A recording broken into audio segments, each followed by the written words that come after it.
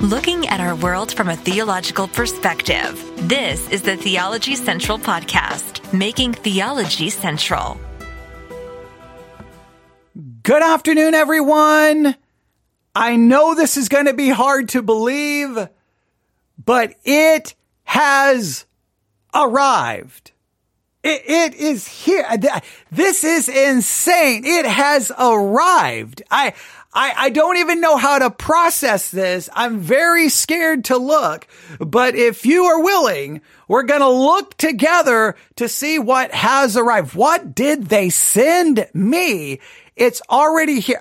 I'm having a hard time believing this, but we're going to check the timestamps. We're going to check everything. We're going to try to, I don't even know if we have the whole timeline perfectly laid out, but it's going to be interesting. But ladies and gentlemen, let me give you a proper introduction. It is Tuesday, August the 15th, 2023. It is currently 12:08 p.m. Central Time. And you know where I'm coming to you live from, the Theology Central studio located right here in Abilene, Texas. And even though I am in Abilene, Texas, which many would call the middle of nowhere. I mean, it's not like where my church is located, but it's middle of nowhere adjacent, right? It's adjacent to the middle of nowhere. It's not quite the middle of nowhere, but it's close enough. Even from this remote location in the middle of the desert of West Texas, a nobody, can have a team of crack sermon researchers put together a sermon and send it to me within a matter of hours. Now, if you've been following the story, if you've been following this drama, we came across, or in fact, it was emailed to me, something about a sermon research assistant, that I could have my own team of sermon researchers, and they would put together a sermon package. They would do the research for me. They would give me a manuscript. They would do it all for me, and it would only cost me $19 a month if I pay it monthly, or a total of around $15 a month if I pay it annually, which is like $179 a year. For $179 a year, me, a nobody in the middle of nowhere, could have my own sermon research team, and they would put it all together for me. Now, this organization offered me a free sermon that I could, so I submitted my request that, hey, Jeremiah chapter 22, we're doing a study of the book of Jeremiah. Didn't give them very much information, and they say it takes 1 to 2 days. Ladies and gentlemen, they have already sent me the completed sermon package back. You're talking within, 2 hours? Maybe 3 hours most? Definitely no more than 3 hours. Less than 3 hours. I can almost be dogmatic. Within 3 hours, I signed up for an account, submitted that I need a sermon on Jeremiah 22, and 3 hours later, while I'm doing other things, broadcasting live on the air, dealing with Alex Jones and eschatology, they've already sent it back. Now that scares me to death. How did they already send it back? I don't know. But remember, here's the name of the organization. Sermon Spark. Please look at it for yourself. Go to spark.sermoncentral.com, spark.sermoncentral.com. I still think you need to sign up. I'm telling you, you need to sign up and find out what your pastor's preaching on Sunday. You ask for a sermon on the very specific thing and see how it compares to what your sermon, what your pastor preaches. I'm telling you, please, I want to know the results of this. We need to get everyone involved in this. All right. But here, remember, I'm just going to remind you how they advertise this. All right. Here we go. We make sermon prep easier. Original research in 1 to 2 days. How about original research in less than 3 hours? Fresh ideas, quotes, and stories, matching PowerPoints and media. Here's how it works. You tell us what you want to preach. We craft a unique sermon package. You customize it and make it your own. All right. Now, here we go. I'm going to go to my email at 11:42 a.m. at 11:42 a.m., here's what I received. All right. Your spark is ready. Jeremiah 22. Your sermon spark for Jeremiah 22 is ready. Download now.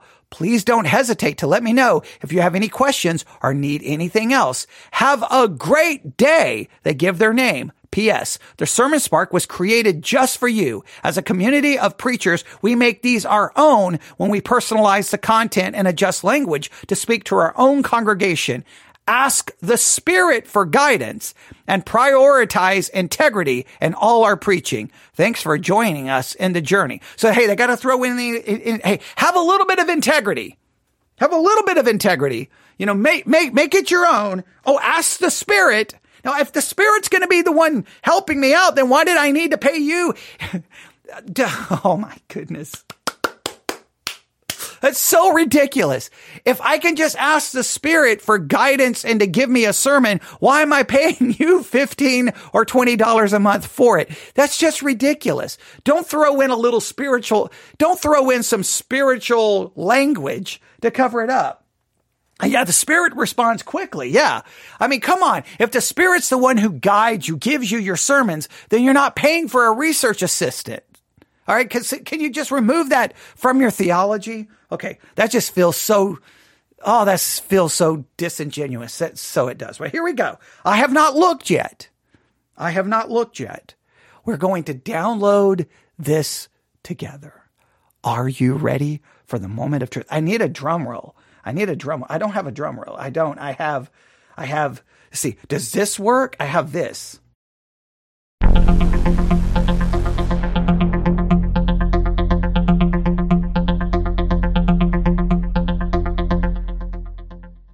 Does that work? Oh, how about this?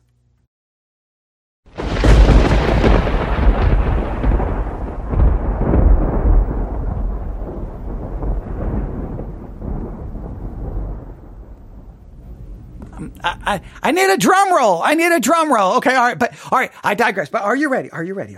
Ladies and gentlemen, the Sermon Spark is ready. They have given me a sermon on Jeremiah 22. They have given it to me faster than I could come up with one. They've given this to me so fast that I'm start thinking, you know what? I'm never studying for another sermon ever again. If this is even remotely good, I know I've got a jaded, I know I'm a little jaded here, but here we go. Are you ready? Come on. I don't feel like you're ready. I'm going to have to make it. You know what? We will cover this on September the 1st. We will cover this. So I'm going to make you wait. Thank you for tuning in. That we're going to make you wait. No, I'm joking. Are you ready? All right. Here we go. I'm pressing download now. Here we go. I don't know what's getting ready to happen. This is probably all a scam, and they're getting ready to hack my entire iPad. All right, here we go. Download. Boom. Okay. Shows me my Sermon Spark. Okay, hang on. It shows me my Sermon Spark dashboard. Now I've already got my free sermon. Now, to get more, I have to subscribe. If I want another one, I'm thinking about subscribing for 1 month and just trying this to see what happens, to see if I get different levels of success, because we want to be fair to this, right? We don't want to, I'm trying to offer both sides, but here it is. So they got the 2 sample sermons. They got the little video that's saying, hey, welcome to Spark. Let's get started. Here, we're going to show you how to do everything. Okay. Who reads instructions? So I don't need the instructions. But there it is, Jeremiah chapter 22. The little artwork, it's kind of a purple. It's kind of these different colors, purple, red, blue, pink. It looks kind of cool, the little background here. I'm going to click on it. Now, they break it down. I can tell them, I can review their work. Oh, okay. So that's good. All right. It says Jeremiah 22, August the 15th, 2023, Jeremiah 22, theme, the book of Jeremiah. All right. Now that's funny. Okay. All right. It says I've got sermon manuscript. So what I got is sermon graphics or social graphics. So I could promote this on social media. I could be like, hey, join us on Sunday as we explore Jeremiah 2022. And they've given me graphics. Now listen, for someone who doesn't want to spend all of my life creating graphics and artwork, having someone do that for me so that I could promote the sermon every week on social media. See, that's the kind of stuff, that would be very helpful. That would be very helpful if you're going to promote on social media or wherever you promote your sermons. All right. They have a PowerPoint presentation. All right. So, do I download the PowerPoint? They got a PowerPoint PDF. I'm going to click on the PowerPoint PDF. All right. Here's what they give me. All right. Jeremiah 2022. It's got this very kind of colorful background. It's got these colors, red, purple, blue, pink, right? Okay. Then the next slide is, this is what the Lord says. Do what is just and right. Rescue from the hand of the oppressor, the one who has been robbed. Jeremiah 22, verse 3a. So I've got my Bible here. Thus saith the Lord, execute ye judgment and righteousness, deliver the spoiled out of the hand of the oppressor, do no wrong, do no violence to the stranger, the fatherless, nor the widow, neither shed innocent blood in this place. So it looks like they made that the key verse. Interesting. Now, I'm not shocked that they're going to make law the key verse, but okay. All right, here we go. Next is a blank slide. Then it has God's warning, God's judgment, God's promise. Those are 3 different slides. So they've just outlined the whole chapter for me. God's warning, God's judgment, God's promise. Hey, I'm just going to be honest with you. I could probably work with that. Ladies and gentlemen. I'm not even going to lie. I probably could work with this. Then underneath that, they have a quote from Billy Graham. God's mercy and grace give me hope for myself and for our world. Now that's good because the quote doesn't point you to law, points you to God's mercy and grace for hope. So actually, that's a gospel-based quote. All right, that's good. So I'm not. Look, considering they put this together in like no time. All right. Okay, here we go. I'm going to go back. Now I'm going to download the sermon manuscript. Here we go. I'm going to download the sermon manuscript. Maybe. Come on. There we go. All right. Are you ready? This is 6 pages. They produced for me a 6-page manuscript in less than 3 hours. And they've given me graphics. They've given me slides. Like if I wanted to use these slides, if my church had a multimedia presentation, I would already be ready to go. All right. Now I don't use any of that. What I use is a Bible, actual books, and a pulpit. Okay. That's what I use. But okay. If you were to do this, all right, maybe we need to be able to load our social media, our multimedia slides. All right, here we go. Are you ready? Are you ready for this, ladies and gentlemen? Are you ready? Here's the sermon that we got. Jeremiah 2022. Or Jeremiah 2022. What am I talking about? Jeremiah chapter 22. All right. I'm still trying to process this. I'm sorry. My brain is I'm just thinking about how did they pull this off? How did they do that so quickly? Okay, but all right. Jeremiah chapter 22. The main idea. This sermon aims to explore the themes of God's righteousness, anger, and merciful hope in Jeremiah 22. Emphasizing the importance of trusting in God and living out his principles, even in challenging times. Now, please note what they did. All right. We're going to explore the theme of God's righteous anger and merciful hope in Jeremiah 22. I keep wanting to say the year for some reason. Jeremiah 22. Now, they're all kind of already alluding to that they were kind of alluding a little bit to that outline that we saw in the slides, right? Or the, I hate calling them a slide. It's not like a slideshow. In the multimedia presentation, right?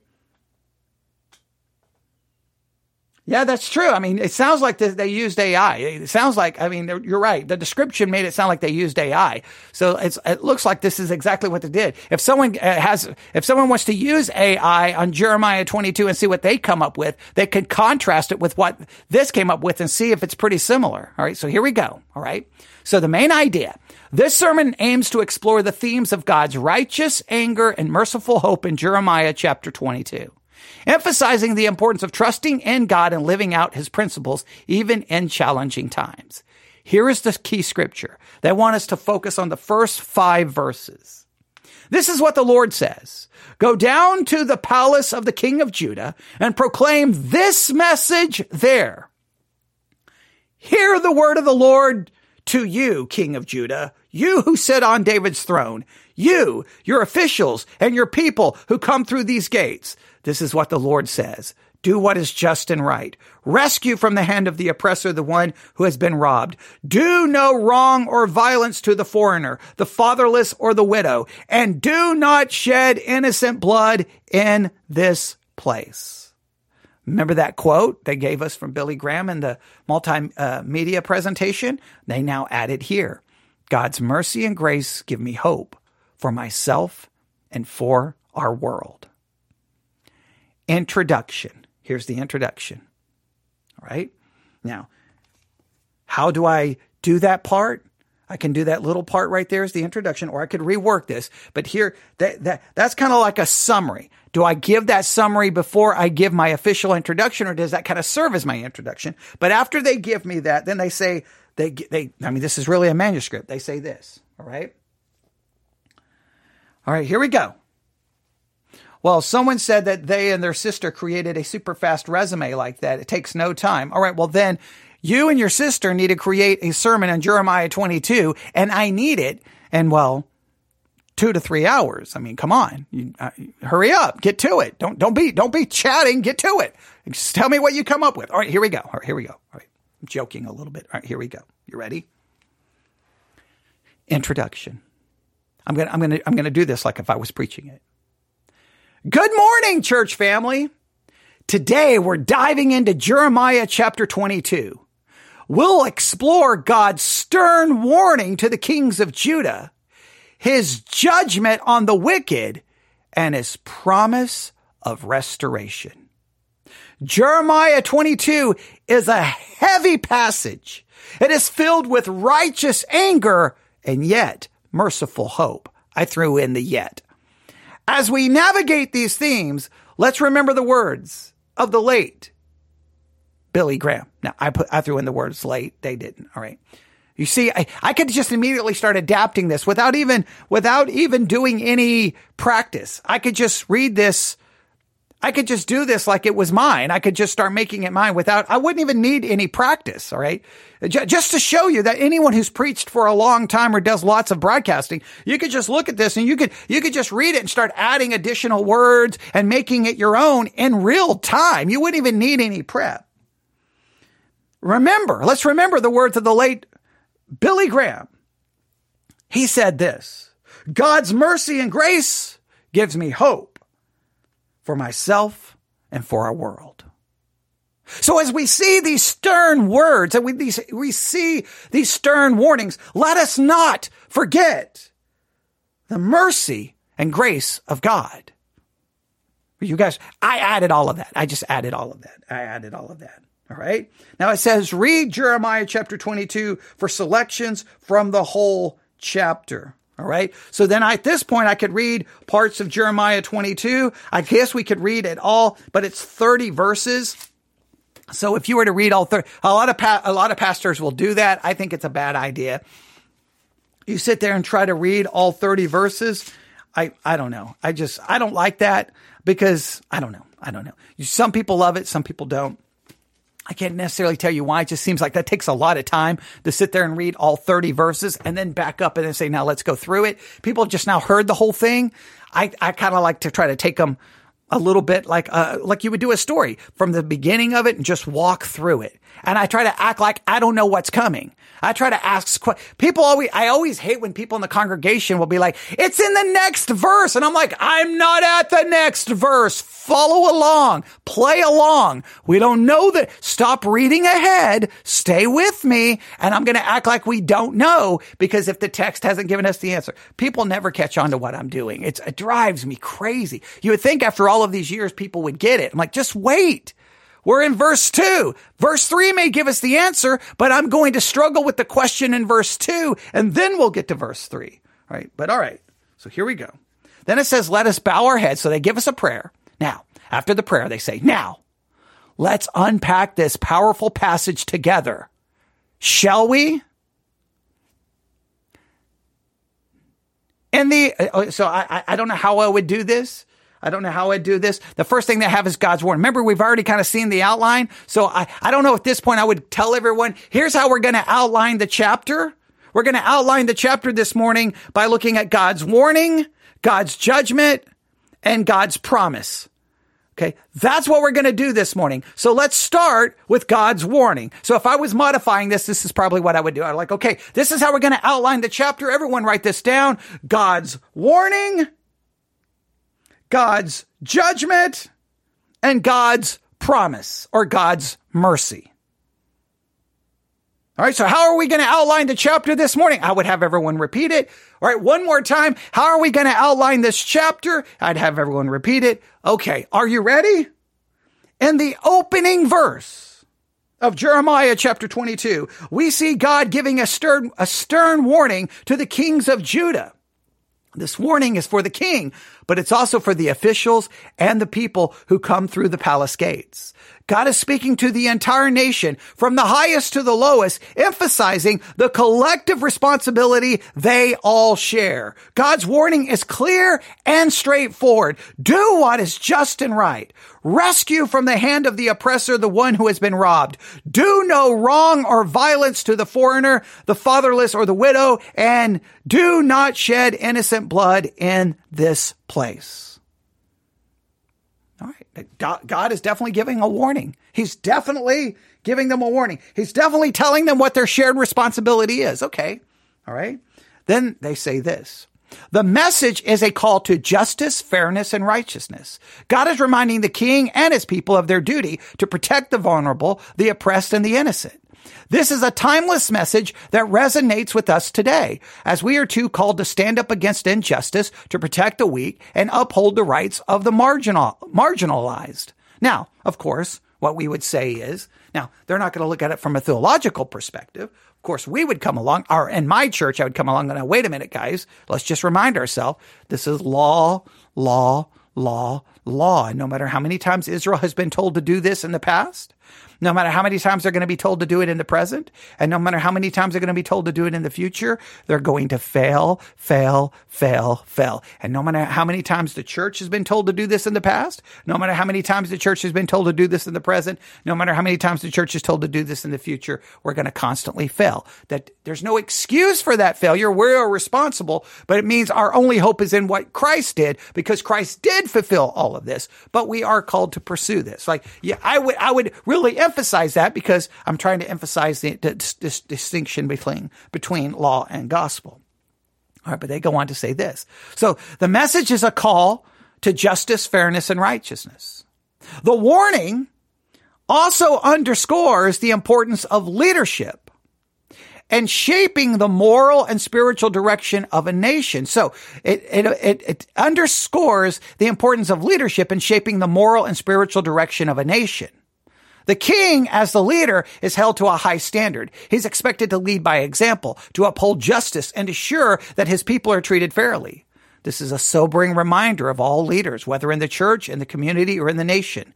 Leadership is a sacred trust, a responsibility that should not be taken lightly. All right, so they want to focus on that this warning is given directly to the king. Therefore, it shows you the importance of leadership. Okay? Furthermore, God's warning reveals his heart for the oppressed and the marginalized. His concern for the foreigner, the fatherless, and the widow shows his compassion for those who are often overlooked and neglected by society. This is a powerful reminder for us to see people through God's eyes, to value every person and to treat everyone with dignity and respect. All right. I mean, it's staying somewhat true to the text. The warning is given to the king. What do we derive from that? It is showing concern for these people. What do we do that? Does it show God's concern for these people? Now we could ask some tough philosophical questions, but I think it's being relatively consistent with the text. However, God's warning is not just a call to action, but also a warning of consequences. If the king and his people fail to heed God's command, they will face judgment. This is also a sobering reminder of the seriousness of sin and the reality of God's righteous anger. It is also a call to repentance, to turn away from our sins and to seek God's forgiveness. God's warning to the kings of Judah is a powerful message that speaks to us today. It challenges us to live out our faith in a practical way, to stand up for justice, to protect the vulnerable, and to lead with integrity. It also reminds us the consequences of sin and the need for repentance.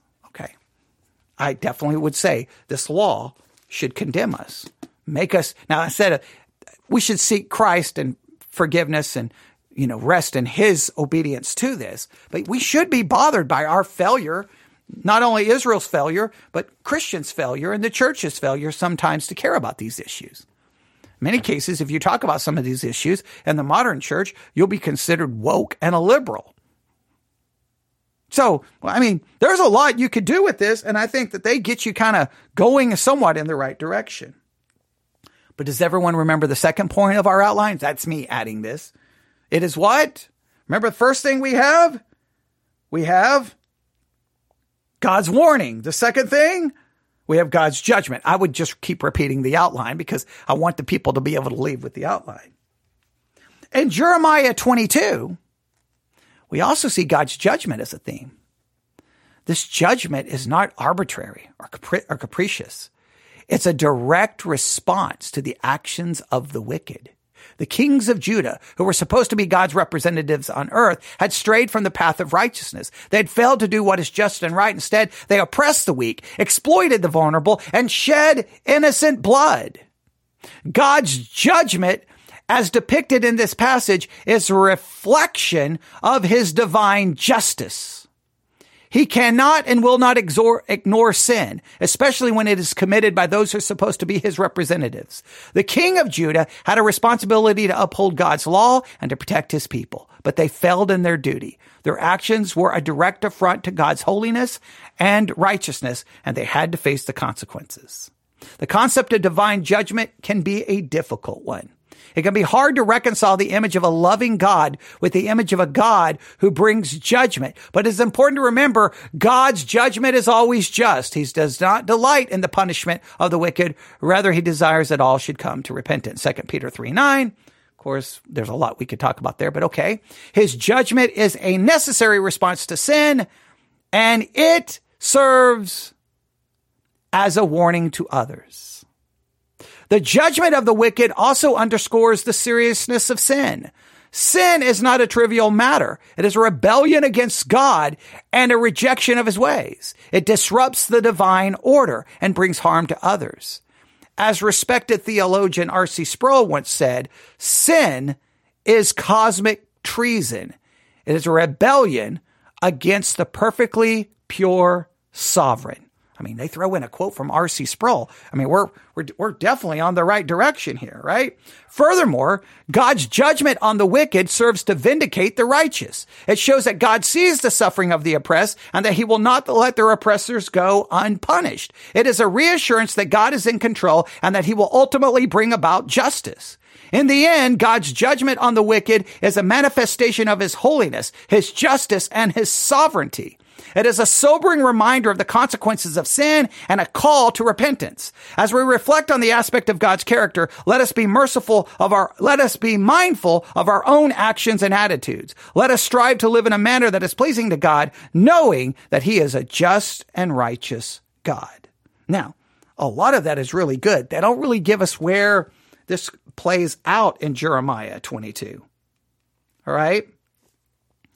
I think we can see that. So then you would have to bring in some of the scriptures here, right? Because if you go to verse 6, for thus saith the Lord unto the king's house of Judah, thou art Gilead unto me, and the head of Lebanon. Yet surely I will make thee a wilderness, and cities which are not inhabited. I will prepare destroyers against thee, every one with his weapons, and they shall cut down the choice cedars, and cast them into the fire. And many nations shall pass by the cities. They shall say every man to his neighbor, wherefore hath the Lord done thus unto this great city? Then they shall answer, because they have forsaken the covenant of the Lord their God, and worshipped other gods, and served them. Weep ye not for the dead, neither bemoan him, but weep sore for him that goeth away, for he shall return no more, nor see his native country. For thus saith the Lord touching Shallum, the son of Josiah, king of Judah, which resigned instead of Josiah his father, which went forth out of this place, he shall not return thither any more, but he shall die in this place, whether they shall have led him captive, and shall see this land no more. So clearly, everything he said there about God's judgment, you literally have scripture here, and you could say, what do we learn from? So like I would read the passage and say, what can we learn from God's judgment? Well, we can see that God's judgment is a reflection of his divine justice. We can see that God's judgment is always just. We can see that it serves to vindicate the righteous, and we can see that it's a manifestation of his holiness, his justice, and his sovereignty. I would just have to figure out how many of those scriptures in Jeremiah 22 I would want to read. Not too bad. But we've got, number one, we've got the warning. Number two, we see the horrible reality of God's judgment. So what do we do today? Do we have any hope? Well, do we have some hope of mercy or promise? In the midst of the stern warning, God promises restoration. It shines like a beacon of hope. This promise is for all who turn from their wicked ways and seek God's face. The promise of restoration is a reoccurring theme throughout the Bible, and it is particularly poignant in Jeremiah chapter 22. Poignant, if I can say the word correctly, in Jeremiah chapter 22. Here we go. In verse 4, God says, for if you are careful to carry out these commands, then kings who sit on David's throne will come through the gate of this palace, riding in chariots on horses, accompanied by their officials and their people. This is a promise of restoration, of a return to the glory days when the king of Judah were faithful to God and his promises. All right, so they look at verse 4. Jeremiah 22. That's kind of, now, they kind of went in at first. Okay, but I can see from a outline perspective why you would put the restoration last, even though it's mentioned in 4. Okay, but it says, for if you do this thing, indeed, then shall there enter in by the gates of this house, king sitting upon the throne of David, riding in chariots and on horses, he and his servants and his people. This is a promise that something good could come about. Let's see how they deal with this restoration. So this is a promise of restoration, of a return to the glory days when the kings of Judah were faithful to God's commands. It is a promise of prosperity, peace, and righteousness. But the kings must be careful to carry out these commands.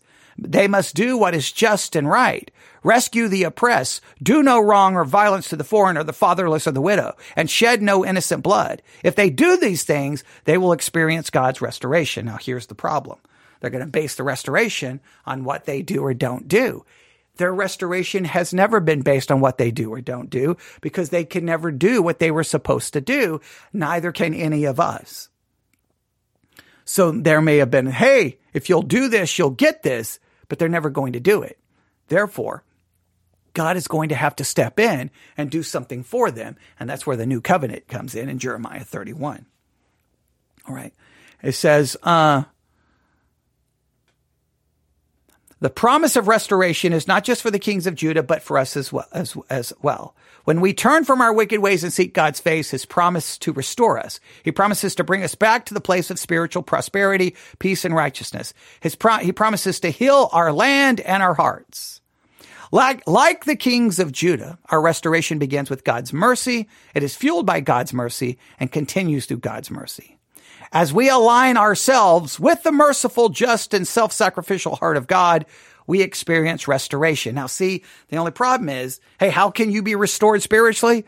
You got to do this, do this, do this, do this, do this, do this, do this, do this. No, I am restored by faith alone. I am completely spiritually restored in my position. In my practice, I should seek to do what God has called me to do, but that will not impact my spiritual restoration, which is by faith alone. That may have practical impacts. It may have practical benefits. We can't deny that. It says, in other words, his grace leads us to restoration as well as living out his commands. No, grace leads me to restoration. It does not necessarily lead me to follow out his commands because I will never follow them out. This is almost going with an infused righteousness. No, I am restored by an imputed righteousness, not an infused one. It says, as transformed people, we do what is just and right. No, as transformed people, we don't do what is just and right. As transformed people, we are transformed in Christ. In practice, we still fail to do what is just and right. So this is where I'm going to disagree with them theologically. It says, as transformed people, we do what is just and right. We rescue the oppressed. We do no wrong or violence to the foreigner, the fatherless, or the widow. And we do not shed innocent blood. And we do these things. As we do these things, we too experience God's restoration. So we're transformed, we do all the right things, and as we do all the right things, then we are restored. But wouldn't the restoration precede the doing? The whole thing seems out of order here. I am restored spiritually. I'm transformed positionally. I will never do these things anywhere close to correctly, because even if I was to do some of these things externally, I may not be doing them internally. Therefore, I'd still be in violation of God's law. Then they have this. God's promise of restoration is a beacon of hope in a world filled with sin and despair. Now, I do believe God's promise of restoration is a beacon of hope in a world filled with sin and despair. But that promise of restoration is one not based on what I do, but what Christ has done. It's a promise that no matter how far we've strayed, no matter how deep our sin, God is ready and willing and eager to restore us to himself. It's a promise of God's love and mercy. It's a promise that God's love and mercy are greater than our sin and that his grace is sufficient for us. I do believe all of that. The only problem is you circumvented that whole concept by saying it's based off what we do. No, it's all based off God's mercy and grace. And then here's the conclusion of the sermon. As we wrap up today, let's remember the lessons of Jeremiah chapter 22.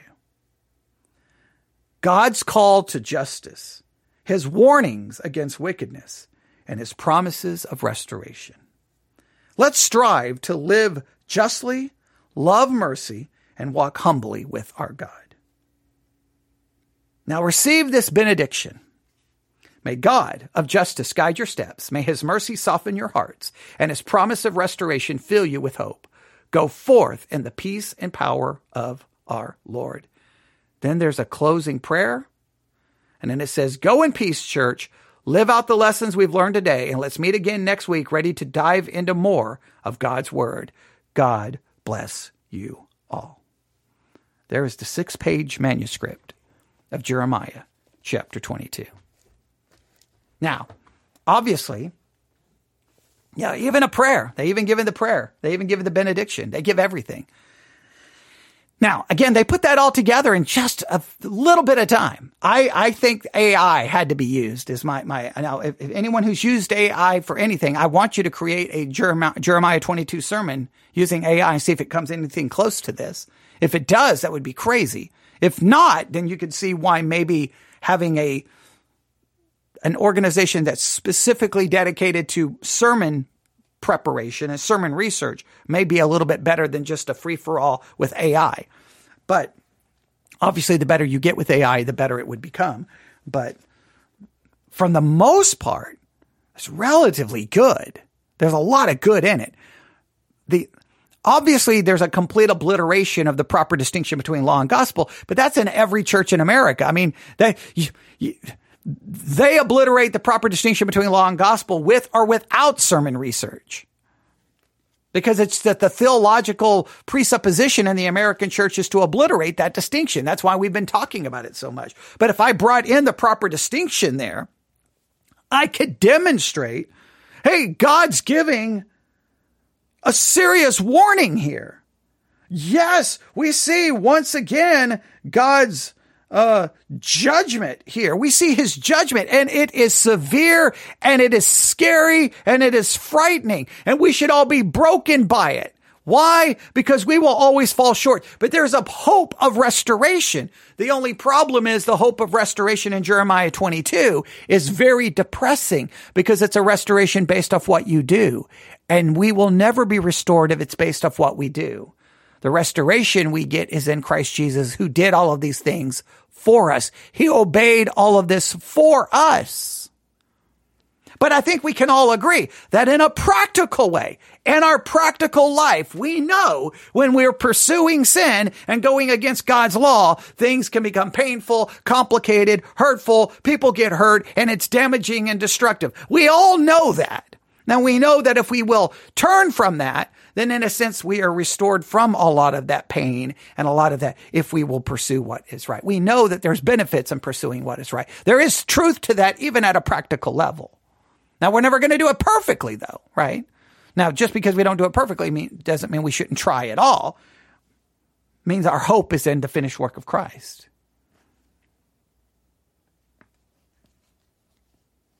There is Sermon Spark. In less than 3 hours, I get a full multimedia presentation.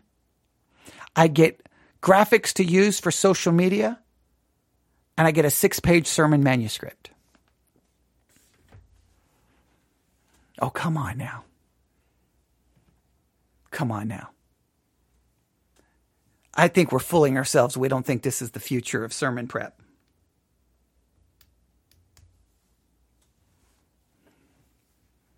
Now, we got to think this through. Okay, we got to be honest here. A lot of people have been using this kind of sermon prep for a long time. For some churches, it was called the MacArthur commentaries. They just preached John MacArthur's commentaries. I've listened to plenty of sermons. Go pull up John MacArthur's commentary and go, well, there it is, ladies and gentlemen. There's their outline. Or it's Warren W. Wiersbe, or it's J. Vernon McGee, or whomever it may be. Because pastors forever have gone to resources, look at those resources, and shape and build based off those resources. They may make it their own. Not saying they don't make it their own. Someone could take this and make it their own. When I preach Jeremiah 2022, when I preach Jeremiah chapter 22, listen, it's going to be hard not to remember some of that.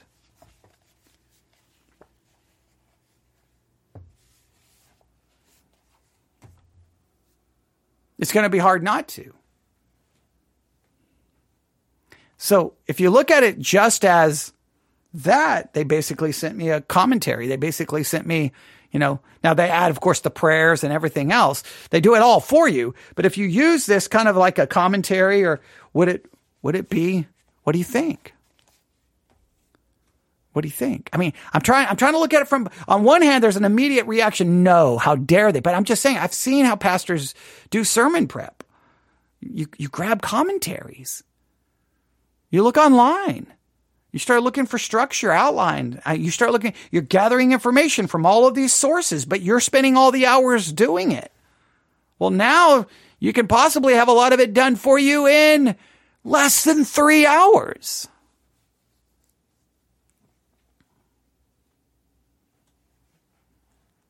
You tell me.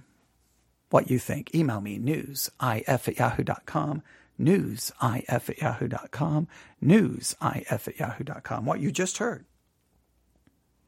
was the first, and this was the free one. This one I didn't even pay for. We just looked at the free sermon that I received from Sermon Spark. You can go to spark.sermoncentral.com. You can get started for free. You can sign up. You can get one sermon for free. And I'm telling you, call your pastor today and say, hey, what are you preaching on Sunday? They tell you, sign up for Sermon Spark, request your sermon. You get one for free. You don't even have to add a debit card. Then when you get it, keep it, compare it to what your pastor preaches on Sunday, and just be honest with yourself. What was the difference? Which one was better?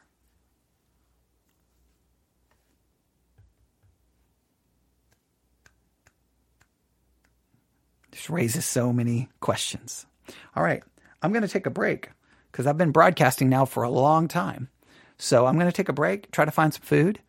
But you can email me in the meantime, newsif@yahoo.com, newsif@yahoo.com. We will try to get to Alex Jones and eschatology before the rest of the day. We try to get to Law and Gospel. I don't know. I'm pretty tired. I need a little bit of a break, but if we can't, we know we're going to do at least one more today. We know we're going to do at least one more, possibly two more. We will see. But email me in the meantime. Give me your thoughts about all of this, about these sermon research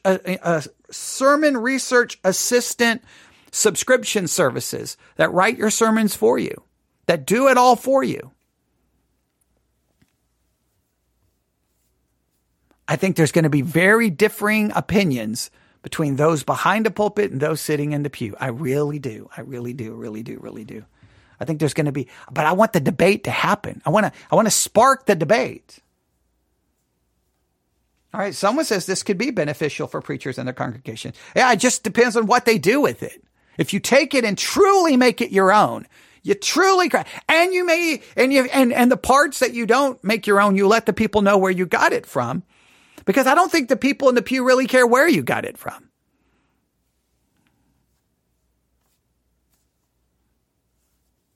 But I don't know. Are we standing on the doorway of what the church is going to look like in 2024 and 2025? Now, this stuff has already been going on. It's just been private and low key, and people try to keep it a little secret. But I'm telling you, there's more companies out there doing this than you probably even realize, meaning that there's a lot of pastors using it that you don't even realize. All right. Email me, newsif@yahoo.com, newsif@yahoo.com. Thanks for joining along in this little kind of social experiment. We'll see if we're going to do a little bit more with this, because I find it somewhat fascinating. And we got a little bit of Jeremiah 22 in this today, and you got all of that for no additional charge. Thanks for listening. God bless.